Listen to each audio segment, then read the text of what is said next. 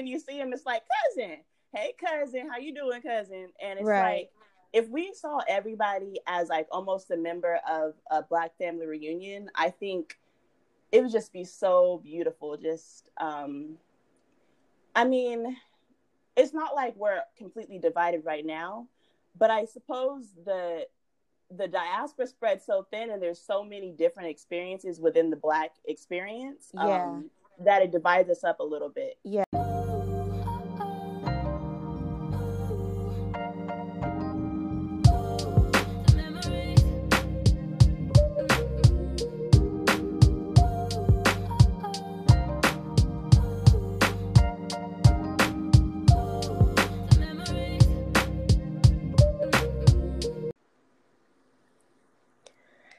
Hey guys, it's E. Thanks for tuning in to another episode here on my podcast, E Inspires. So today, as you guys all should know, it is Black History Month. So why not do a podcast on it? And why not bring a good friend of mine, Noye, on this episode to talk about it? So just introduce yourself a little bit, Noye. What you do, where you're located. Okay. Hey guys. So my name is Noye Stansberry. Currently I'm located in Los Angeles, Mid-City.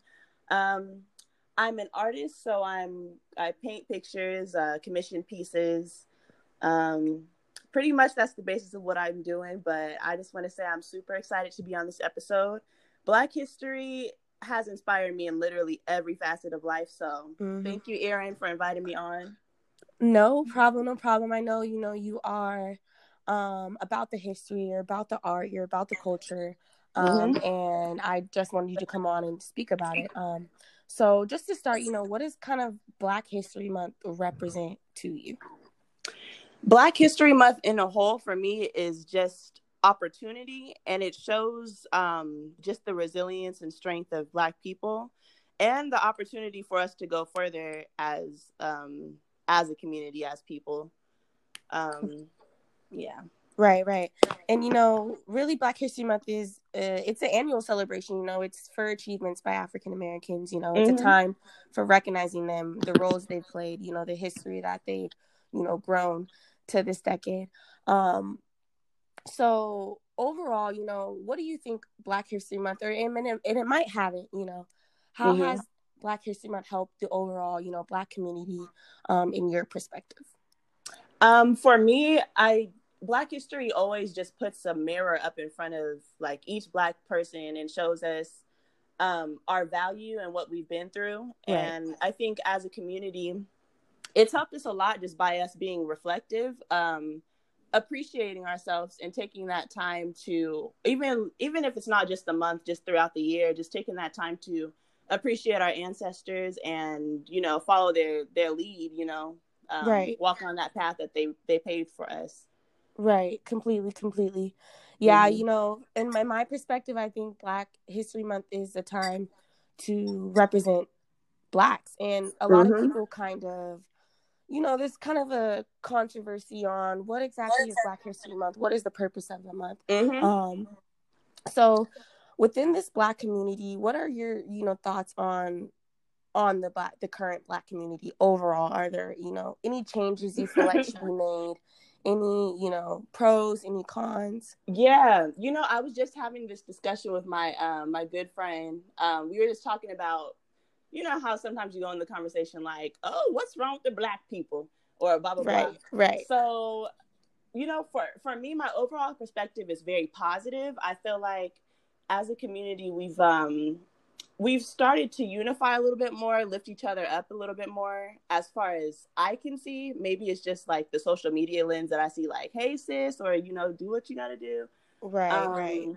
Stuff like that. But I feel like in general, we broadened our perspectives a little bit more. Like, we realized that the only path to success isn't just college. It's not just this or that. I think we've figured out that we can pave our way, and it's not, we don't always have to follow the rule book of what's been set before us, like what preceded what we're doing now. So I don't know. I'm excited for our generation and what we're doing. Yeah, completely. And I like how you said, we're kind of doing what we're doing. A lot of people in the Black community feel like, you know, they have to represent for someone else. They have to, Mm-hmm. you know, kind of drag on or carry on something in their family, or Right. and you know, that's not necessarily always the case. Mm-hmm. To be more in depth and specific about mental health in the Black community, what are your thoughts on that? Any pros or cons? Lately, I mean, like, I suppose the discussion is a pro and it's moving us forward, but we're in this, like, the beginning stages of even accepting that Black people aren't being weak if we're mentally, you know, if we're depressed or if we don't want to leave, Completely. you know, the bed, or, you know, weak, or whatever stigmas attached that, you know, Black women, not Black women, but Black people in general put on each other. Right. So I feel like, as a whole, we have so much just trauma and so much to work through that the beginning is special, but shit, we have a lot. No, you're completely a lot to Go do. ahead, you're fine. Okay. Yeah, so we got a lot to do, but we're doing okay. Yeah, I agree with you. I do think that the idea of Black mental health, and, you know, not stereotyping that Black people think that they're, you know, mentally healthy is because of the past that Black people have been through. You know, is it something that's a good way to think about it, because of the past that we've been through? I would say so. And I think just the fighter mentality, like, we're always on the defense, always feeling like if we miss a beat, then the world is going to pass us up and we're just going to be, you know, left behind. So I think it's one of those things that, I mean, grandparents, everybody pushes in you like, oh, girl, you ain't sick, you gonna go to school or whatever. It's like, right. That mentality, though, it's something that we pride ourselves on, that our ancestors and whatnot are so strong and, you know, do what they have to do through all these through all these difficulties that they had to face. Right. But, you know, for me, I just kind of wish vulnerability was something that was more taught to us, you know, not always to be strong, not always to hide our problems, our feelings, you know, to actually express them. Right. That would help a lot. Oh, yeah, you know? I completely agree. We definitely need more vulnerable Black figures in this community, for sure. But that's definitely a process. I do definitely think this is a start towards you know, Black mental health and talking about it more. So I want to kind of get into, you know, more fun, more, you know, upgoing questions. We don't have to be so serious now. So, you know, what is, you know, a Black influencer or someone you kind of correlate with most in the Black community? Let's see. So when I first read this question, I was thinking really historical. So I went on and I was like, oh, Eartha Kitt. So I'll give you that. I'll give you, you know, the older example first. Right, of course.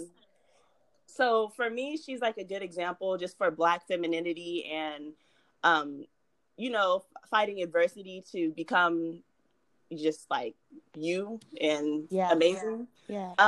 With her, I know she was a child of rape by a white man, raped her mother, and, you know, through her life, just from that rocky beginnings, always had a hard time. But, you know, she got in the show business and everything and became big. But one thing that stood out to me was her statement about, like, the Vietnam War back in the day. She was pretty much just saying, let me get a direct quote for you. Give me 1 second. All right. So Eartha Kitt, one of the things that she said that kind of resonated with me, she said, you send the best of this country off to be shot and maimed. They rebel in the streets. They will take pot and they will get high. They don't go to school because they will. My bad. Let me read that. Go ahead. Okay. So one thing that Eartha Kitt said that resonated with me regarding the Vietnam War was, she said, you send the best of this country off to be shot and maimed. They rebel in the streets. They will take pot and they will get high. They don't want to go to school because they will be snatched off from their mothers to be shot in Vietnam. So with that quote alone, she got blackballed from America, like the show business scene. And apparently, just from her blatant honesty about, you know, the condition of Black Americans and, just the craziness of, you know, sending all these Black people to war for a country that really doesn't fight for them. Right. A similar sentiment to like what Malcolm X would have said. Right. Like, to me, as a woman, I'm sure at the time she didn't know would like really risk the state of her career, but the fact that she was kind of unapologetic about just the truth, right, to me is very powerful. Oh yeah. Yeah, and it stays with me as just like a person, whatever injustice that's going on or something I believe in strongly. I just think to take the unwavering path where it's just like, it's, you know, it's the truth. Yeah. And, you know. I love that. Mm-hmm. I kind of want to add on to, you know, an influencer of mine, and she kind of does this in the movies that she directs and promotes off her network, BET. I'm sorry, not BET. The network's not coming off the top of my head, but Oprah Winfrey. So, yeah, why isn't the network coming off the top of my head? But it's a Black-owned network. She does a lot of movies in the sense of what you were saying, you know, very unapologetic about their race, you know. And not only that, you know, how she started her own Black network, but she was the first Black multi-billionaire, you know, first woman Black multi-billionaire. And I think these are people that the Black community needs to look up to more. You know, she isn't as prominent, as known, or as really like idolized as she should be, you know. And not only that, you know, she reinvents you know, her talk show with, you know, the focus on literature, you know, self-improvement, spirituality, and even mindfulness. And those are all things that the Black community really needs, in my opinion, is more self-improvement, you know, being more mindful and honestly being more spiritual. And so, yeah, that is definitely an influencer of mine. Was there somebody else, you know, that's the point I think you wanted to mention? Yeah. So let's see. Some other people probably would be, I love the positivity and the boldness of Tracee Ellis Ross. I just I love her style, the way she ain't got no man and she's okay with it. Like, she's grown. She has her own little spot, you know, doing what she has to do, but independently, and just so bright. Like, her personality so bright. I love that. Yeah, I love that. These are definitely really, really great individuals. I really appreciate you sharing, because a lot of people I didn't forgot. You know what I mean? Like, I forgot about them. I'm like, oh, you're right. Right, I'm raggedy because I actually didn't really know the woman you were talking about. What's her name again? Oprah Winfrey. Oh, you know Oprah.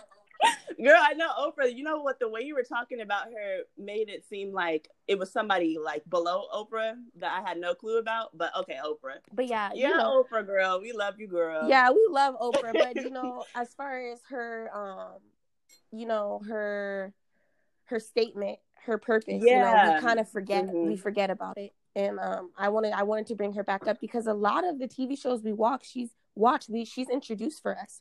She has about 45 plus, you know, Black owned. That's what it is. Owned. Oprah Winfrey Network. That she's created for us. You know, Queen Sugar. You know, Greenleaf. Right, circulating that coin. Yeah, a lot of these movies and shows we watch, and I just wanted to recognize her. So to kind of continue, excuse me, what is something you kind of wish for, or you want to see more of within the Black community? Ooh, girl. Let's see. So the first one would be UNITY, because, I mean, it's there, but when I look at other races, I just notice they really stick together. Like, that coin stays in their community. I don't know the exact numbers, but ours is like 3 days of how long the Black dollar stays in our community. So, I mean, not only financial unity, but even just socially. Like, I just watched Poetic Justice, and you know the scene where they pull up at the family reunion? So just the way it was like, hey, cousin, or just how you act at family reunions, like, you don't know all these people, like, you don't know all these niggas. Who are they? Right. But when you see them, it's like, cousin, hey, cousin, how you doing, cousin? And it's like, if we saw everybody as like almost a member of a Black family reunion, I think it would just be so beautiful. Just, I mean, it's not like we're completely divided right now, but I suppose the diaspora spread so thin, and there's so many different experiences within the Black experience, that it divides us up a little bit. Yeah, So I would definitely agree with that. Definitely, I feel like African Americans have been through some of the most trauma. And that is definitely a dividance between the way we communicate and the way we honestly are vulnerable. And right, and it makes sense, I guess, if you think about from the beginning, our whole memory was forged on division within each other, you know. Right. At least our Black American consciousness. So, you know, we're starting from a hard place, but I believe we can get there, get tighter. Definitely. You know, as far as my opinion on, you know, something I wish to see more of in the Black community, it's just more kind of like strength. More strength. I mean, we're strong ass individuals, and I don't think we realize our potential. Because we're not really putting it all in, you know, the community. And I think, you know, being more strength and connected in the community might help the financial aspect that we have within the Black community, because it is terrible, you know, it is declining. And the more we are, you know, strengthening, being connected in the Black community, the more entrepreneurs we can have, you know, the more individual, the more individual and corporate initiatives, you know, we can have to help people and our people, really. Right. So I really, really love that. I thank you for sharing. I think you hit some really, really good points.